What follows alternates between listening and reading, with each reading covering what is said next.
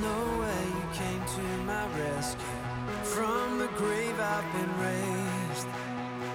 When I needed a savior to save me, Jesus, you made a way. I was blind, but these eyes have been opened. Now I walk in the light. Every step on this road I will follow. Jesus, you made a way. You are the way.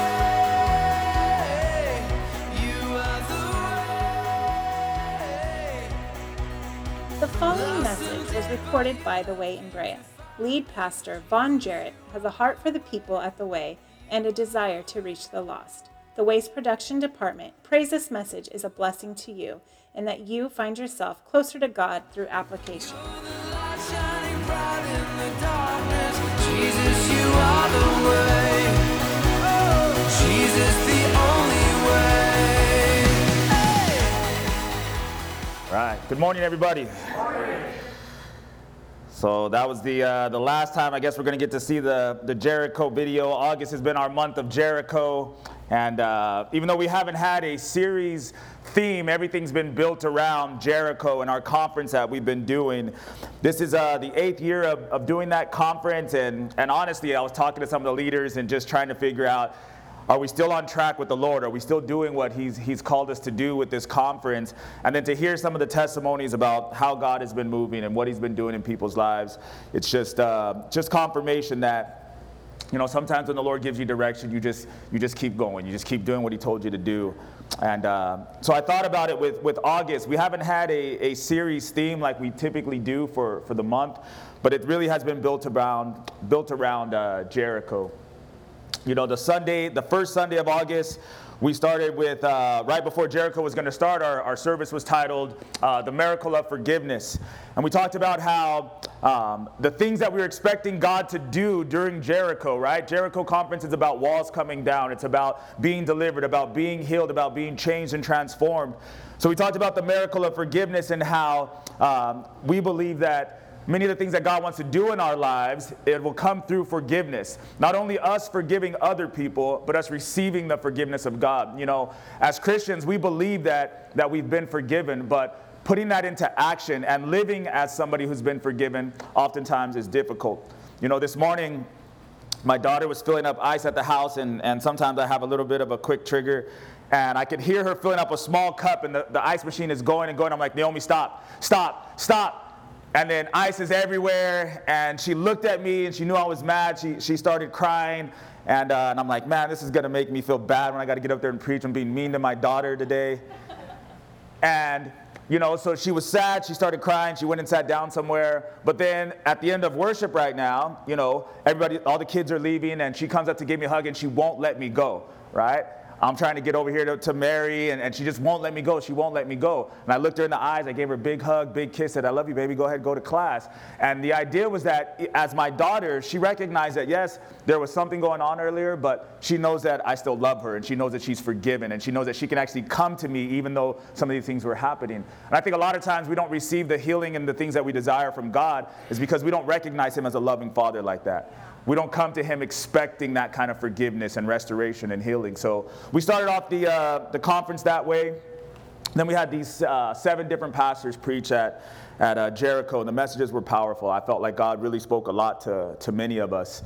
And then we ended Jericho on that Sunday with a message called The Miracle of Faith, and how many of the things that God wants to do, it may already be declared and true in heaven, but you have to walk it out so that those things can actually be realized in your actual life, right? So God will make a promise to you, or God will say that something is going to transpire, or God might say that you're healed, or God might say that you're forgiven. But if you stop there with hearing that word and you don't continue to walk, you don't continue to move forward, it'll take that promise and delay it, right? Okay, I heard from God, so I'm not going to go to church, I'm not going to give, I'm not going to engage people, I'm not going to call, I'm not going to continue this process of restoration. The miracle of faithfulness and faith is that as you continue, you see the realization of these things that God has spoken into our lives.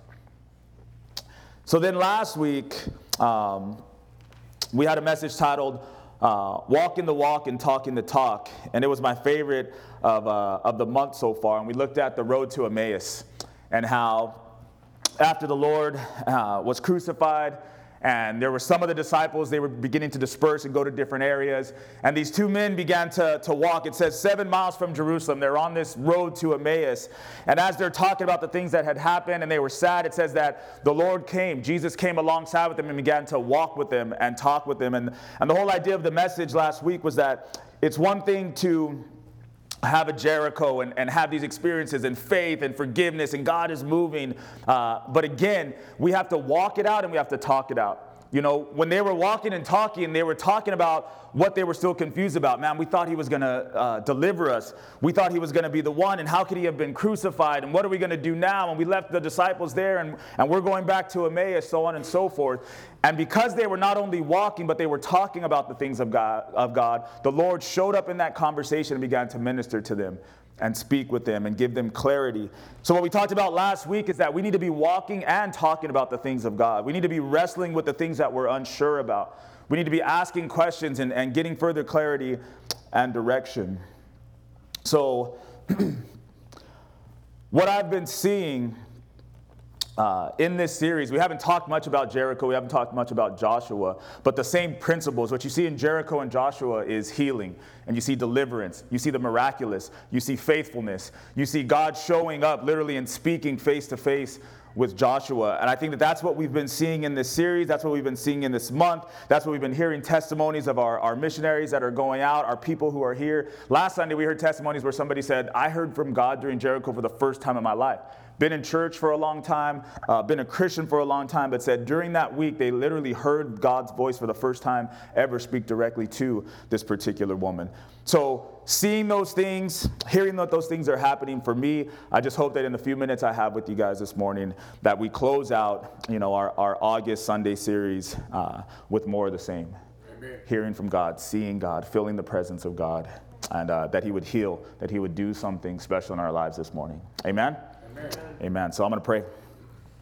Lord, I thank you for bringing us into your house again this morning. Lord, I thank you for giving us an opportunity to encounter you, Lord, to seek you. As we lift up our voices and our hands in worship, Lord, we're reminded that as we praise you and we give everything that we have to you, Lord, that you supernaturally put joy into our lives and peace into our lives, Lord. We came into this place this morning from different walks of lives, dealing with different things and experiences, Lord God. Some of us came in here full, Lord God, and having all of our needs met. And some of us came into this place hurting this morning and struggling, Lord, and we barely made it here. But you have something for each and every one of us, God. We ask that you would speak to us, Lord, that you would reveal yourself further through your word this morning, Lord God. You say that it's alive and that it's powerful, that it's sharper than any two-edged sword, Lord, and that you will set us free, that you will help us, that you will encourage us, that you will redirect our very lives here in this place this morning, Lord. We ask that you would help us not to leave the same way that we came in, Lord, that not to settle for just getting here this morning, but to have an encounter with you, to hear you speak to us, to feel your touch, Lord, to feel your comfort. That's our desire here in this place, God. Have your way. In Jesus' name we pray. Amen. Amen. Amen. Amen. All right, so the title of the message this morning is Culture Shift. Culture Shift. Every time the Lord comes into a person's life, there is a major culture shift that does take place and has to take place. Every time the Lord comes into his church to provide clarity and revelation, there is a culture shift that he's expecting to continue to happen in the lives of his people. Last Sunday, we saw people give their lives to the Lord. The expectation is that there's a shift in their actual lives and in their culture over the last few days. There are people who have been in this church for a decade. There are people who have joined the church all along the line. But when the Lord comes and he speaks to his people, it's not just so he can give a word. He expects that shift to continue to happen. The Bible says that we are being transformed and conformed into the image of Christ, that every day we should look a little bit less like we used to and a little bit more like him. It's a shift that is ongoing, that does not cease. Any Bible story that you read, when people encounter the Lord, one thing is for sure, they are not the same after encountering him as they were before they encountered him. The blood has stopped, the eyes have been opened, the ears can now hear, and we expect, we know that their lives continue to change. The Lord doesn't have to keep writing the story and say, and then the next week this happened, and then the week after that, and then 6 months later. The actual expectation is because they met the Lord Jesus and he did something in their lives, that they were never the same. There was a culture shift. How much of a reality is that in our lives, if we're honest this morning? That there's an expected continuation of culture shifting in our lives. Like if somebody hears or sees a post on Facebook that you got saved or you started going to church, is the expectation that there is going to be a continual shift in your life and in the way that we live. I'm convinced that the culture that we live in when it comes to spiritual things has a taming effect on us, like a sedative. When God does something in our lives, and we can sit here and watch a video and say, oh man, I remember that night, or look at that person, or look at what God's doing in our kids, and there's this spiritual thing that God is doing, and then what happens about 4 or 5 days later, 2 weeks later? There's a taming effect, right? When you were going to be on fire for God, and God was going to do all these things, and all of a sudden you're kind of like a sedative, right? You're calming down. I think we have these encounters with God and these revelations from the Lord, and then almost immediately our culture begins to remind us that there's an acceptable limit for the expression of these things that God is doing in our lives, and do not exceed that, right? God's moving and you're feeling his presence, or maybe you want to be in his word, or you're listening to testimonies and you're thinking to yourself, man, I want to go next year. Where's somebody going? Where's the next opportunity? How can I be involved? And then as time goes on, it's like the culture tells you, no, you know what? Calm it down a little bit. There's an acceptable amount of joy or experience or expression of the things that God is doing in your life, and do not exceed it. The rest of the world does not want to hear what you're excited about. I began to think about this in my personal life as Mary's been gone for the last couple of weeks. And I realized that I was able to do a lot of things when she wasn't here. And I'm not talking about like I was free, I could like go out or something like that. I'm talking about, every day when I get home from work, I start pretty early. I usually take like a little late afternoon, early evening nap. I got to get me 30, 45 minutes, and then I wake up and I'm ready to do what I got to do with the kids. I got no naps in the last 2 weeks, and I survived. There's been this long list of honey-do things that I need to get done at the house that have been, the list is growing because I'm not checking anything off the box for a long time. She's been gone, man. I went crazy. I did all kinds of stuff at the house, got accomplished. She came home and she was tired. It's like 11 o'clock at night. I said, I did this, I did this, I did this, I did this. The kids, they were in bed on time. They were actually fed, and it wasn't Taco Bell burritos every night. Like, they got real food. So I looked at her being gone and all the things that we're able to get accomplished, and I thought to myself, now that she's back, I can actually feel the fight within me saying, let's just go back to how it was, right? Like, now that you're home, I'm going to get a nap. I'm not going to have to cook. You'll take care of the kids all the time and make sure that they have everything that they need. I don't even have to ask about it or see if you need any help. See, that's that taming or that sedative saying, look, what you've experienced, which should continue to go forward, no, the world or the culture is telling you, just go back to how it was. But why? I really feel God saying, no, there needs to be a culture shift in your family. It's not going to be exactly how it was when she was gone, right, because she's back, but it definitely shouldn't be like it was before she left. There should be a shift within the culture of the Jarrett family. I think spiritually the same thing happens to a lot of us. The world says, hey, calm down, conference is over. Jericho is gone. That was August. We're going to move into September. Calm down. Or you have this experience where you're worshiping God and you're feeling the presence and you're praying over kids, and then the world tells you, hey, calm down. It's not Sunday anymore. It's Monday. Go back to work. Live your normal life, and then you can go get that again next weekend. I don't think that that's what God really desires for us.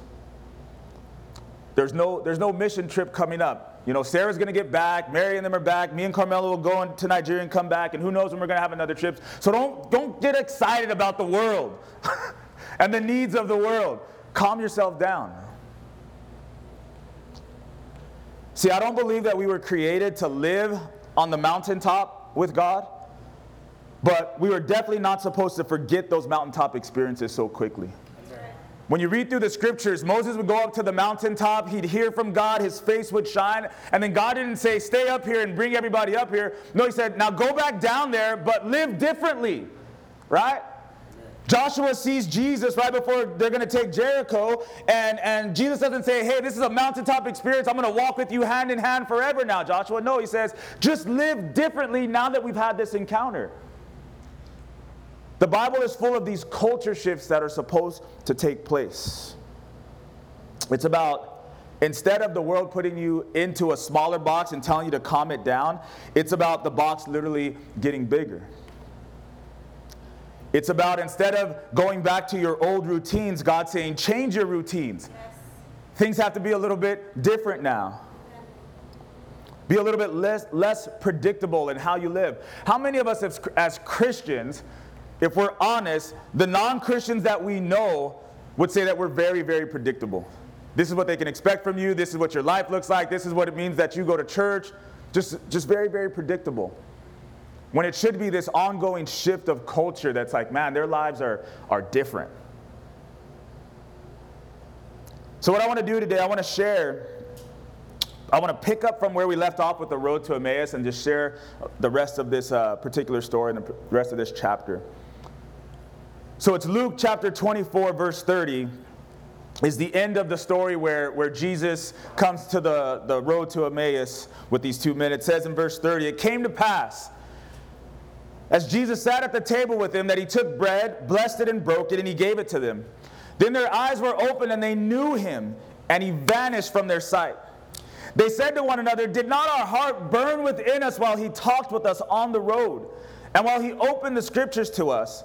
So they rose up that very hour and returned to Jerusalem. And they found the 11 and those who were with them gathered together, saying, the Lord is risen indeed, and he's appeared to Simon. And they told about the things that had happened on the road, and how he was known to them in the breaking of bread. And now as they said these things, Jesus himself stood in the midst of them and said to them, peace to you. But they were terrified and frightened and supposed that they had seen a ghost. And he said to them, why are you troubled?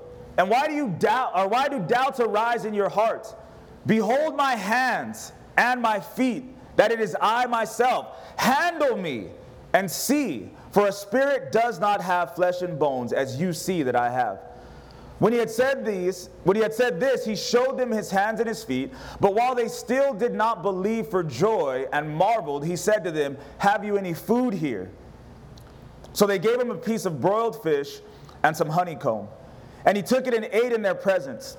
Then he said to them, these are the words which I spoke to you while I was still with you, that all these things must be fulfilled which were written in the law of Moses and the prophets and the Psalms concerning me. And he opened their understanding that they might comprehend the scriptures. Then he said to them, thus it is written, and thus it was necessary for the Christ to suffer and to rise from the dead on the third day, and that repentance and remission of sins should be preached in his name to all nations, beginning at Jerusalem.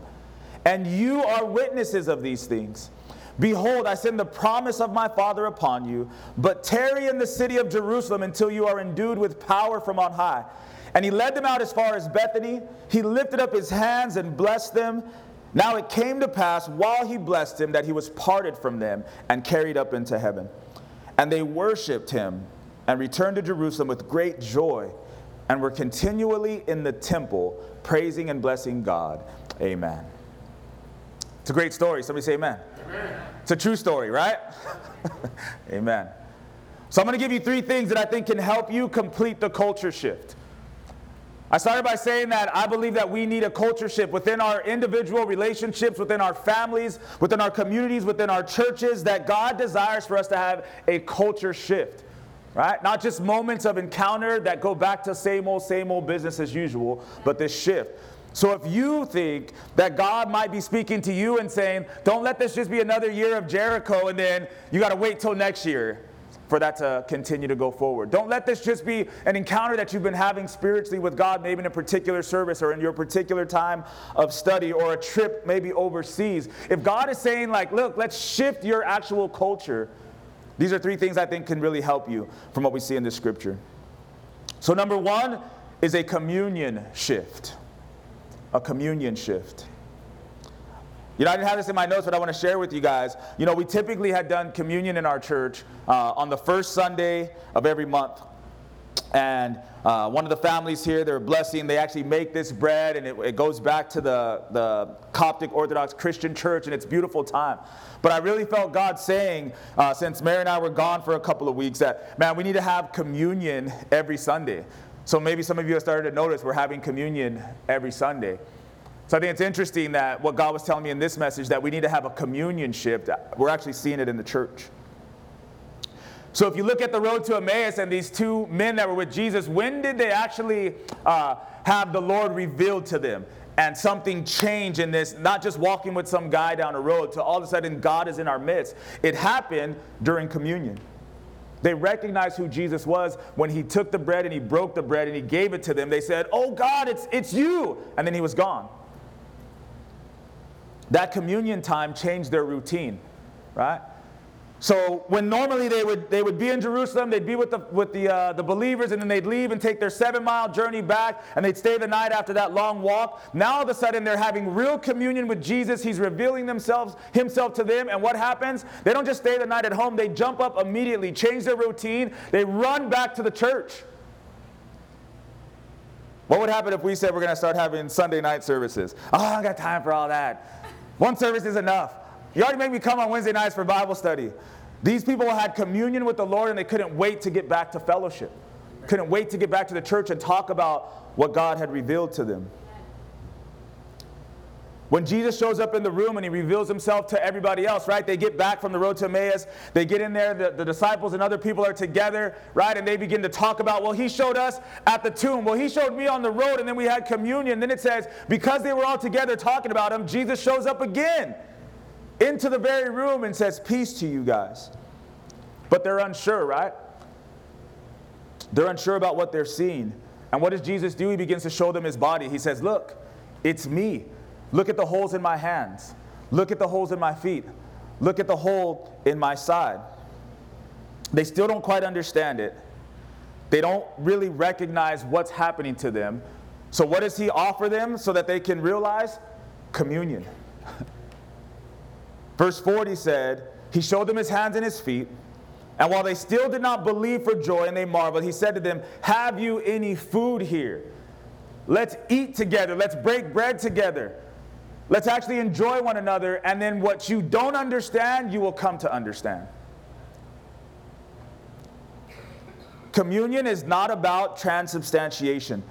The Catholic Church believes that when you have communion every time that you go into the church, that because of a particular prayer that they pray over the bread and over the wine, that it turns into the actual body of Jesus and the actual blood of Jesus. And that's what you have to continue to receive every single week in order to stay saved. That's transubstantiation. That's not what communion is about.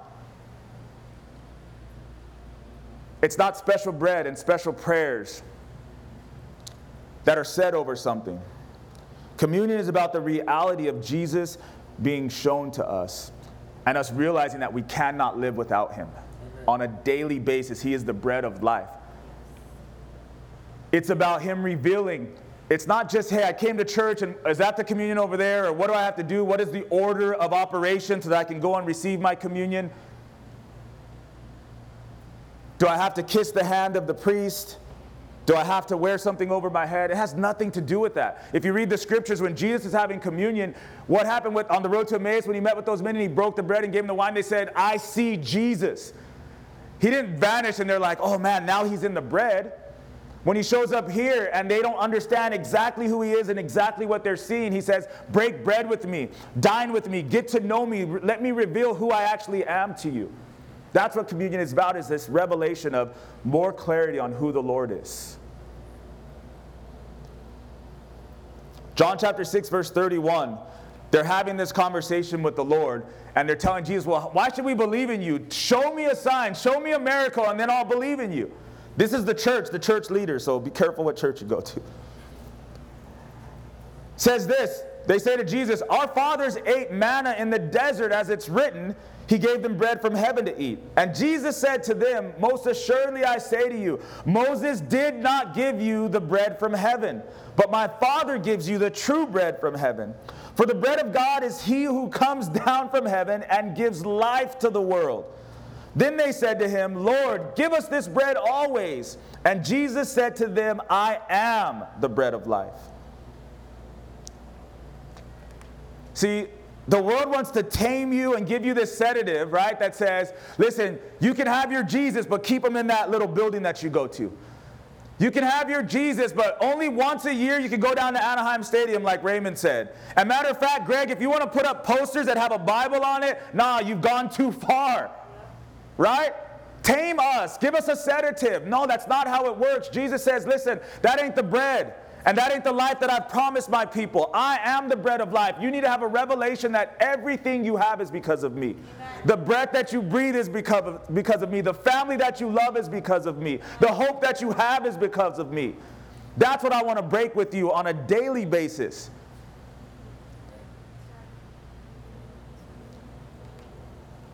He says you need to have a culture shift. You have not seen a ghost. Right? That's what they think. They're in the room, Jesus shows up, they're kind of scared, they think it's a ghost. He says, no, you're going to know that I'm not just a ghost, I am alive, I am physical, I am real, I am tangible and touchable. And how are you going to know that? We're going to break bread. I'm going to show you. Listen, a ghost doesn't get hungry, he doesn't want to eat, but flesh and blood, the man of God does. And he's giving them revelation and revelation. How much revelation are we getting? How often have we come to the communion table and we've had bread and juice, but we haven't had Christ? In Revelation 3:20, the Lord says, behold, I stand at the door and knock. If anyone hears my voice and opens the door, I will come into him and dine with him, and he with me. We need a culture shift and a shift of communion, where you come to the table of the Lord on a daily basis and you dine with him. I'm a pastor, but I really don't care how often you show up to church if you're not communing with Christ. That's right. It's great to see the church full and people encountering God and giving and getting involved in ministry. You know, the alarm went off on the church this Saturday, and it was because people were here cleaning the church. And it's like, man, it's great to see all this stuff. But if you talk to the people who are part of the cleaning ministry, the one thing that I tell them is like, don't just come here and clean. If you're coming to clean, you know, we could take care of that another way. When you get here with the 4 or 5 of you that are here, pray together. Amen. Talk to each other. You can encounter Christ not just during the service and not just during worship. He says, listen, I'm broken bread. At any time you gather, I'm here. Amen. But it's got to be a shift in our focus. And they're looking back at me like, look, man, it's already enough that I'm cleaning the church. Don't try to make it spiritual so you can feel better about having me here. You don't have to raise your hands, but how many of us really want to have a culture of communion, where we spend time daily with the Lord and we're reminded that he is no weekend mirage? Jesus is not a weekend mirage. He's not a Sunday morning, shot or dose of the Holy Ghost. Amen. He's not that. Right. He's an everyday, daily bread. He says, I'm the bread of life. Amen. So number one is a shift in communion. If you do that, I believe that you will see the culture shift that God wants to have in your life continue to progress. Number two is a shift from joy to truth and back to joy. Say joy. Joy. Say joy. Joy. Say truth. Truth. Amen. So not only a shift in communion, but a shift from joy to truth and then back to joy. Verse 40 of our scripture today says, when the Lord's talking to him, when he had said this, he showed them his hands and his feet. But while they still did not believe for joy and marveled, he said to them, have you any food here? The disciples were so excited to see Jesus, even though they thought that he was a ghost.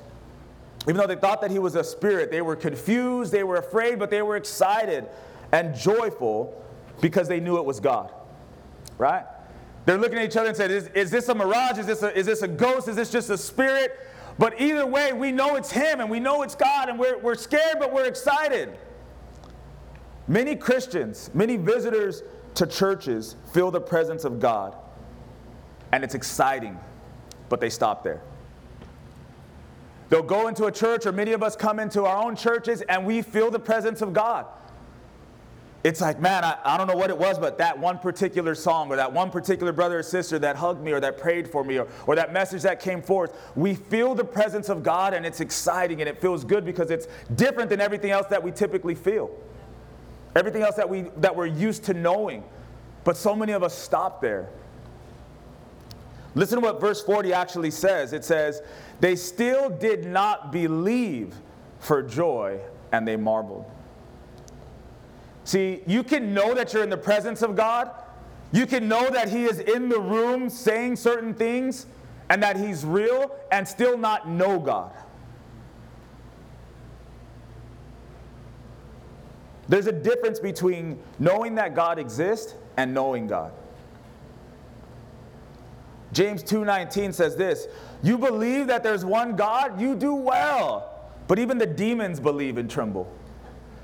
Knowing that God exists is not enough. Everybody knows God exists. We like to act like we don't think He exists.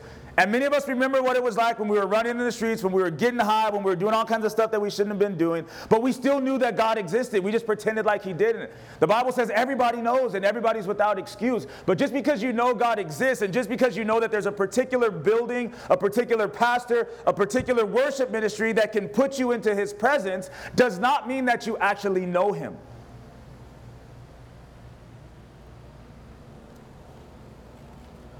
So it says that they marveled. Jesus didn't want them to marvel. You know what it means to marvel? We ain't talking about superheroes.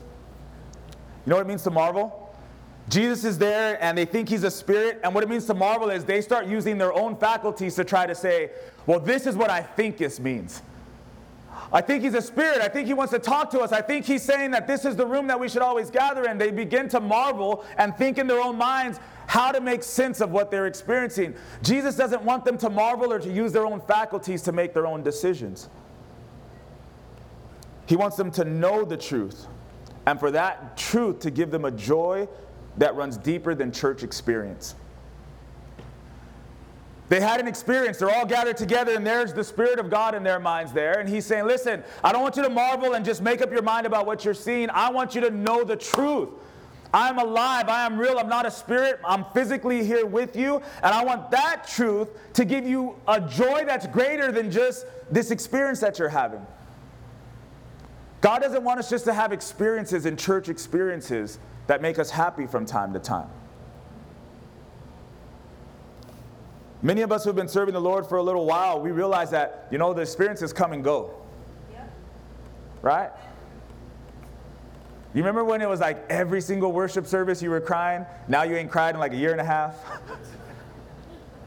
Every single message, you're running up on the pastor. Oh, God was speaking right to me. And now you leave and you tell your spouse, man, I don't know if this dude even knows God anymore because I don't feel anything in church.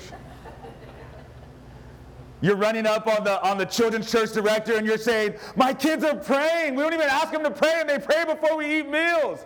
And now it's like, those teachers don't even know what they're talking about. They're ignoring my son. Why? Because that novelty and that experience, it runs away sometimes. It runs out sometimes. And God's saying, look, I didn't save you for experiences. That's not the joy that's going to last. There's another kind of joy that comes from truth, and that truth will last. That will outlast the days when you don't feel me in worship. That will outlast the times when you didn't hear me in the message. That will outlast the times when you got offended about something somebody said to your kids. But if you're only going for the experience, you're going to miss it. Right. We need a culture shift, church. Right. What kind of culture do we have? In Luke 4:4, listen to what Jesus says. Jesus answered him, saying, it is written, man shall not live by bread alone, but by every word of God. Amen. See, I just told you that we need a shift in communion, which is awesome because you're in the presence. He's breaking bread. He's giving you this. You recognize how real He is, and that is great because that's the church experience. When you come in and you commune and you dine with God. But He's saying you don't just need that experience, you need the Word of God. Not just the joy of being in the presence of God, but the joy that comes from the truth of God, from His Word and from His Word only. A lot of people go to church, a lot of people move around churches looking for that communion experience. They want that old thing back, where you walk into the church and you just feel it, just by being in the presence, and they will go seeking and searching for it. We will go seeking and searching for it. The Lord reminds us that it's through the laboring in and over the word that we find more than just that experience, we find a relationship with him.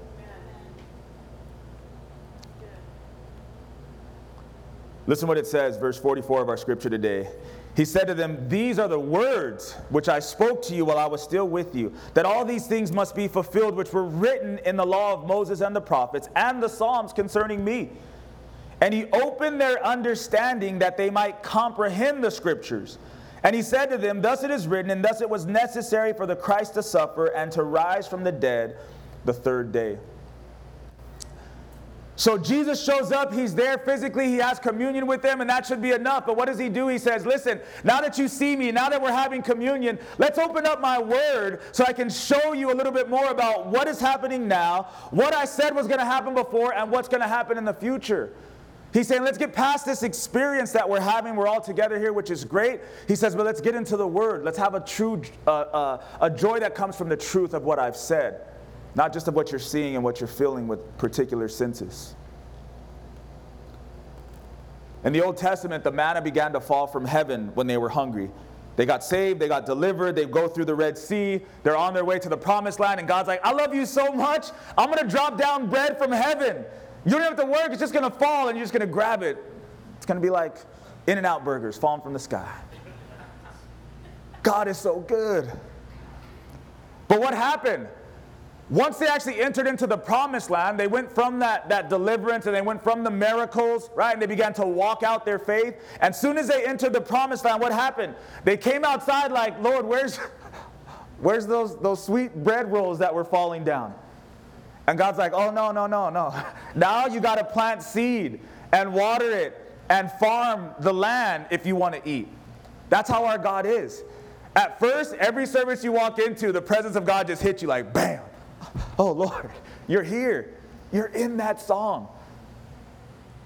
I got saved like 14 years ago, and whenever I hear songs from back then, it's like you feel the emotion. Most of us remember the songs that were being worshipped when you got saved, and like bring tears to your eyes. And the younger kids are like, that is the wackest song. I don't know how anybody ever heard God through that. And you're like, you don't even know. Your mercy found me. And wouldn't it be nice if all you had to do was just, where's that CD at? And just pop it in and you just, you feel the presence. No, he's like, no, it don't work like that. That CD is not where you find my love and my joy. Yeah, that's right. This is where you find it now. That external experience, I used it and it has a purpose. But if you want lasting joy, if you want a culture shift, seed, water, plant, grow, tend, prune. Amen. There's no other way. You want a culture shift? We got to get into the Word. See, a joy that's built on the knowledge of the truth mixed with a living communion experience, that will create a culture shift. If you have one or the other, if you have all word and no experience with God, you're going to be dry and nobody's going to want to hear a word from you. If you have all experience from God, but nothing to rooted and have foundations, no word of God, you're not going to be able to give anybody anything that's nourishing. But when you have both, an experience with God, when you come into worship and you hear the songs and we say, you're a miracle worker, you're the way maker, promise keeper, and a way maker. Tell me, girl, you're the one that sings it. Way maker, promise keeper, miracle worker. Is that in the right order? And the light in the darkness, right? So when you sing that, if you're just thinking about like some random thoughts about what you think he made a way, he's like, that's not my way. If you sing that song and you're thinking about some miracle, like he brought this guy into your life, like that ain't even the guy, right? If you're thinking about some promise he made, he's like, that's not my promise. But if you sing those songs and when you say way maker and you're thinking, man, the same way that you parted the Red Sea, the same way that you crossed the Jordan, you allowed Joshua and them to cross the Jordan, the same way that you made a way for David when he was being hunted by Saul, like that's a whole nother level of like, I'm mixing the truth with the experience and I'm worshiping that God. Not just some God that I've created, but that one. Amen. You'll have a culture shift. Last one. Don't get me fired up in here. Last one. So a shift in our communion, then a spiritual shift. or a spirit shift. This is the way that I have it here. Shift from joy to truth, and then back to joy again. And then the last one is a spirit shift. I believe that we have to become a people who allow the Holy Spirit to move in our lives and begin to redirect us. Amen. Again, this culture that we live in and the world that we live in is very I guess anti-spirit, which I guess it couldn't be any other way. The Spirit of God, it says that the world can't really understand it. But even before getting saved, I remember being the same way. Like I would look at church folks and be like, what's wrong with you guys? Or like somebody would have church on TV on and I'd be like, I just can't stand it. Even still, I can't watch church on TV. But you know what I'm trying to say, where it's like we get so jaded and we get so offended by the abuses of what people say the Spirit of God is that many Christians have decided to just exclude the Spirit of God from our walk with God. We'll take the Father because we recognize that, and like we're good with a fatherly relationship who loves us and cares for us and provides for us. We'll take Jesus because he's like a brother that's gone before us and he died for us and he laid his life down for us. But because of what we've seen and heard about the Spirit, we're just going to exclude that from our walk with God. And he says, no, I am one. I am Father, Son, and Holy Spirit. He says if you don't have the Spirit, you don't have the Son. Just like you don't have the Son, you don't have the Father. He says the Spirit is what shines the light on who Jesus is. Amen. But I truly believe that we need to allow the Spirit to really direct our lives. Instead of saying, hey, here's where I'm going, and Spirit, would you mind confirming with the Lord that it's okay for me to keep going where I want to go? Verse 49 this morning, Jesus finishes talking to the church, and this is what he says. Behold, I send the promise of my Father upon you. But tarry or wait in the city of Jerusalem until you are endued with power from on high. And he led them out as far as Bethany. He lifted up his hands and he blessed them. And it came to pass while he blessed them that he was parted from them and carried up into heaven. Jesus says this, you've seen me, we've had an experience, we've broken bread together, I've begun to reveal my word to you. And just when you think that this is going to just last forever and everything's going to be exciting, he says, I'm out of here. Wait here until you receive the Holy Spirit. Don't do anything until you receive the Holy Spirit. My Father made a promise and he's going to send the Holy Spirit. And once he does, then you can go out and do whatever it is that I'm going to direct you to do. But if you try to do it without the Holy Spirit, there ain't going to be any lasting, there's not going to be any shift in your culture and in your lives. Zechariah 4:6, it says, not by might nor by power, but by my Spirit, says the Lord of hosts. My natural tendency is like, I'm pretty motivated, I get pretty excited about things, and I just want to get things accomplished. I hate having things that are left undone. Like, I was telling one of the brothers here, even the small OCD type issues that I have.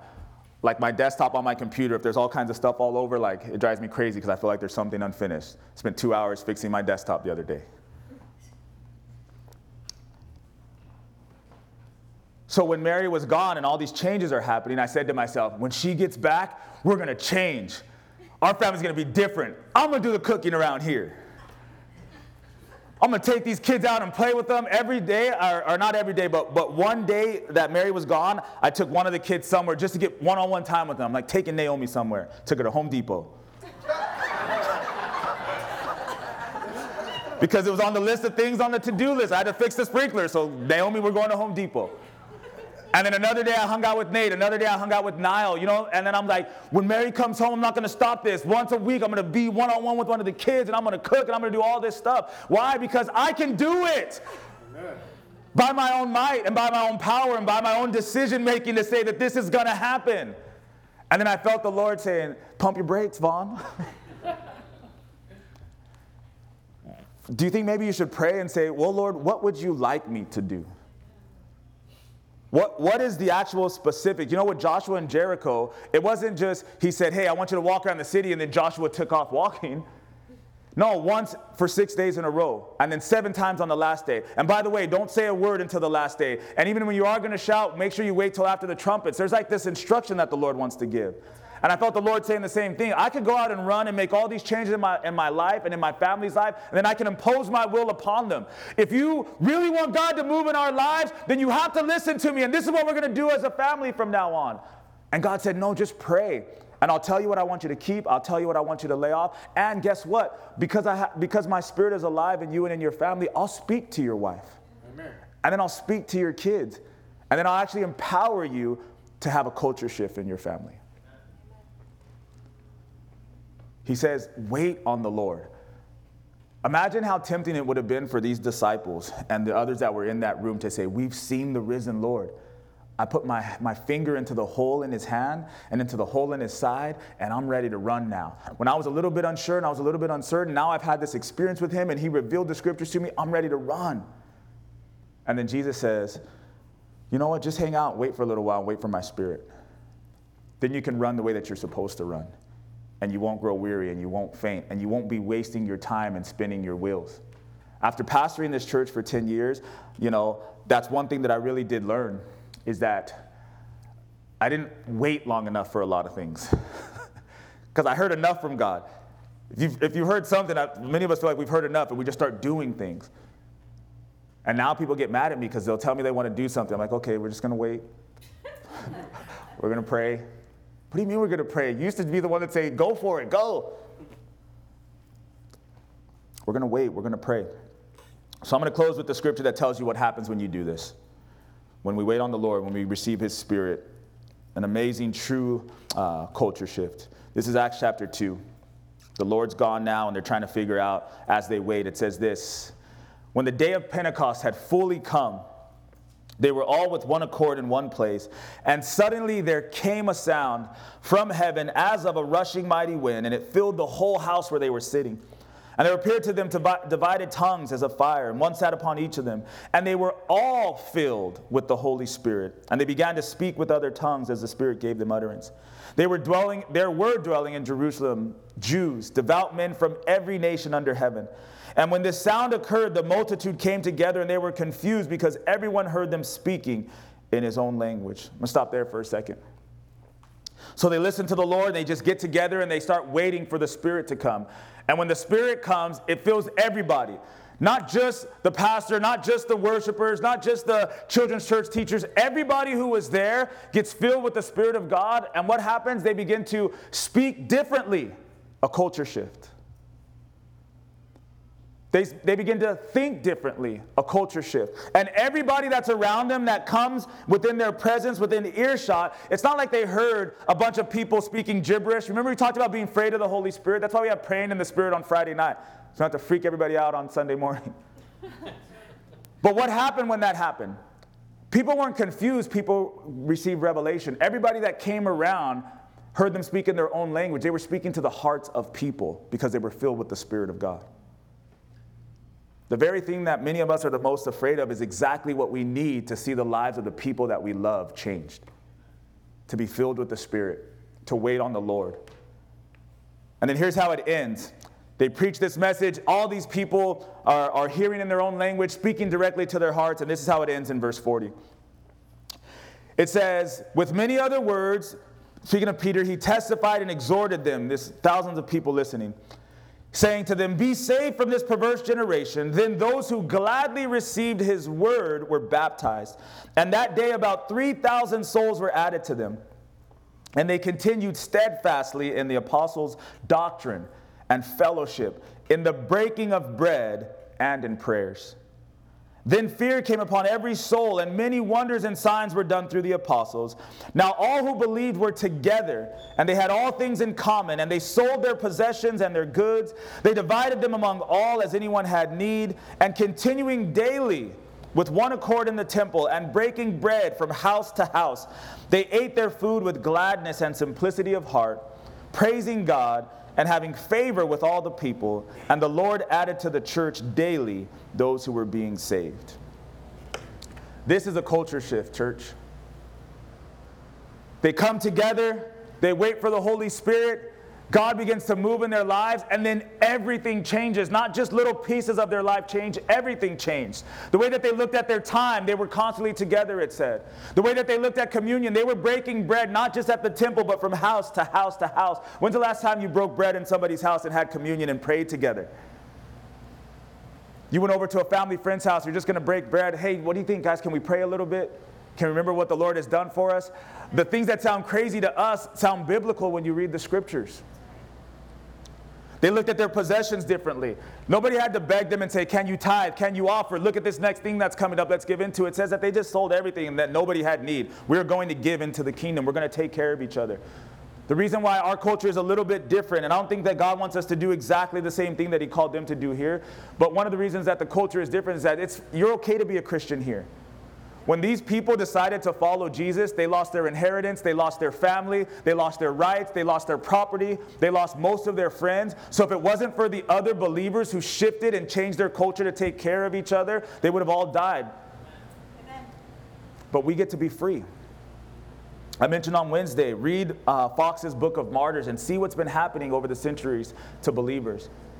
Nairi said, look how lucky we are. This girl is 13 years old. She said, I came back realizing how lucky I am to be raised in the church, to have parents that take me to church and to know who God is, and to be free to walk around and serve the Lord.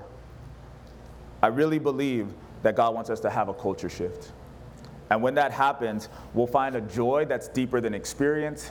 We'll find communion that's bigger than bread, right? And we'll find an indwelling and a filling with the Spirit that reminds us of what Christianity is supposed to be. Not what we've been told it is, not what we see on TV or on Facebook Live of what church is supposed to be. It's Jesus coming into the presence of his people, filling us with his Spirit, and empowering us to shift and to change culture. Amen? Amen. Why don't you stand with me? Amen. Praise the Lord. Worship team, prayer team, go ahead and come on up as well.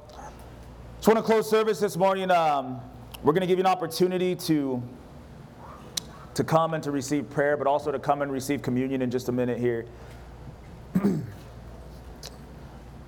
But the most important thing, as you see the story of Jesus coming back into that house, meeting these two men on the road to Emmaus, then coming back into this room full of followers, and he gives a little bit further clarification and revelation on who he really is. He says, listen, it was written that I had to die, but that I would rise. They had heard these things, but they didn't really believe it until that point. He says, you have to actually reach out and touch me, feel the holes in my hand. It's still me, but I've conquered death. Because I've conquered death, I promise you that I will allow you to conquer death. Because I've been resurrected, if you put your faith in me, you too will be resurrected. He kept saying the same message that he had been speaking to them for 3 years, but this particular day, they were able to hear it and receive it in a different way. And it changed everything for them.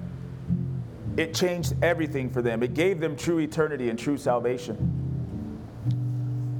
So that's what I want to do here this morning. If you would just bow your heads, just close your eyes, focus on the Lord.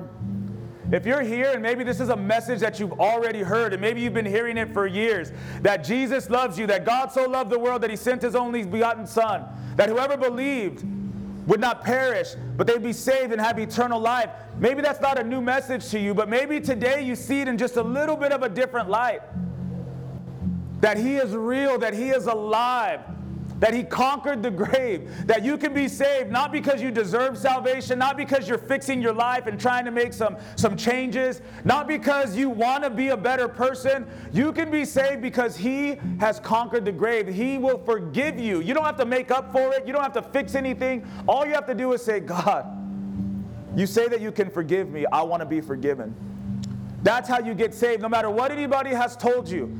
No matter what people have tried to convince you of it was like for them when they got saved. They got saved by grace. God said, I love you and I'll forgive you. Do you want to be forgiven? And they said yes. That's how everybody gets saved. If you're here and you've never asked God to forgive you or accepted that forgiveness, I would love for you to do that today. If that's you, the heads are bowed, the eyes are closed. It's just between you and the Lord. I just want to see you so that I can make sure you get prayed for. Would you raise your hand and just say, man, I want to really know this Jesus. I really want to be saved. I want to be forgiven. I don't want to be a church attendee. I don't want to be somebody that just knows about God. I want to know him for myself. Would you raise your hand so that I can see you? Hallelujah. Amen. I see you. I see you. God loves you. Anybody else this morning? You want to be saved? You've heard the message, but you want to receive Jesus this morning? Is there anybody else? Just raise your hand so I can see you. Hallelujah, Lord. Thank you, Jesus. Lord, we thank you for your daughter here in this place this morning, God. She's heard the message, Lord, and she just responds today desiring to be healed, desiring to be forgiven, Lord. I pray that the same way you promised your Spirit to those disciples, the same way that you've promised your Spirit to each and every one of us, would you send your Spirit to your daughter, confirming the decision that she's made, that you hear her, that you love her, that you've been longing to forgive her, that her life will never be the same, Lord, and will there be a shift in the culture of her life, Lord. Have your way in her. Hallelujah, Lord. Young lady, one of our elders will talk to you and pray with you and just continue that process that you're going through. We're excited for you, we're happy for you, and we're here for you. It's not going to be easy. It's the most difficult decision of your life, and it's probably going to get harder before it gets easier. But God will be with you. He's faithful.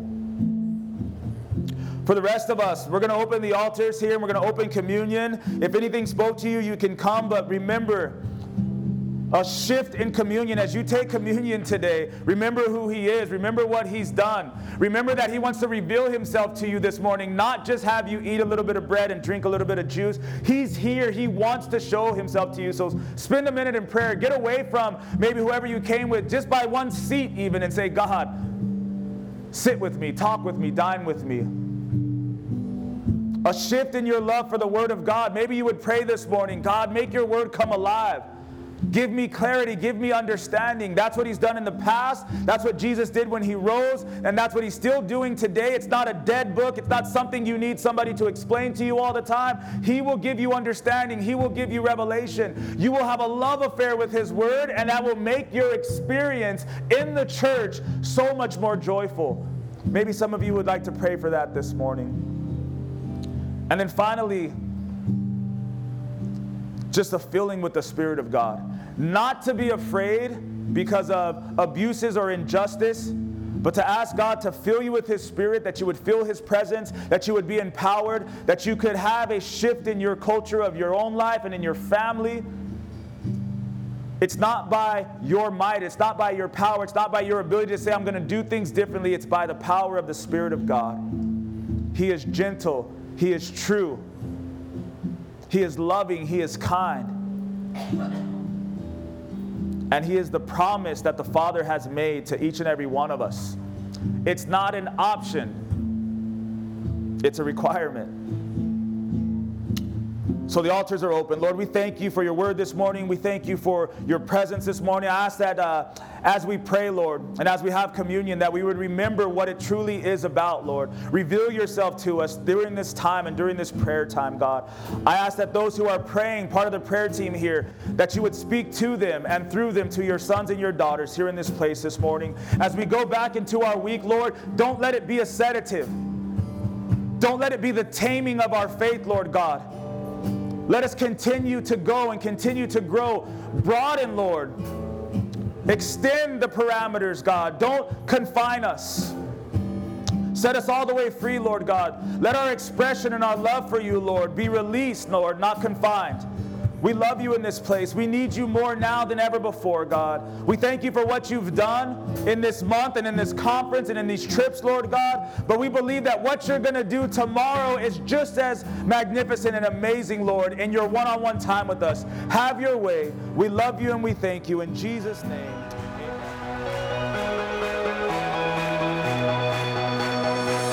I was nowhere, you came to my rescue. From the grave I've been raised. When I needed a savior to save me, Jesus, you made a way. I was blind, but these eyes have been opened. Now I walk in the light. Every step on this road I will follow. Jesus, you made a way. You are the way.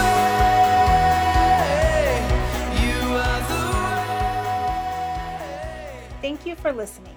The Way would love you to visit our church at 451 West Lambert Road, Suite 204 in the city of Brea. Our service times are Sunday mornings at 10 a.m. and Wednesday nights at 7 p.m. For more information, please visit our website at www.thewaybrea.com, or you can download our church app by visiting your app store and searching The Way Brea. Be blessed.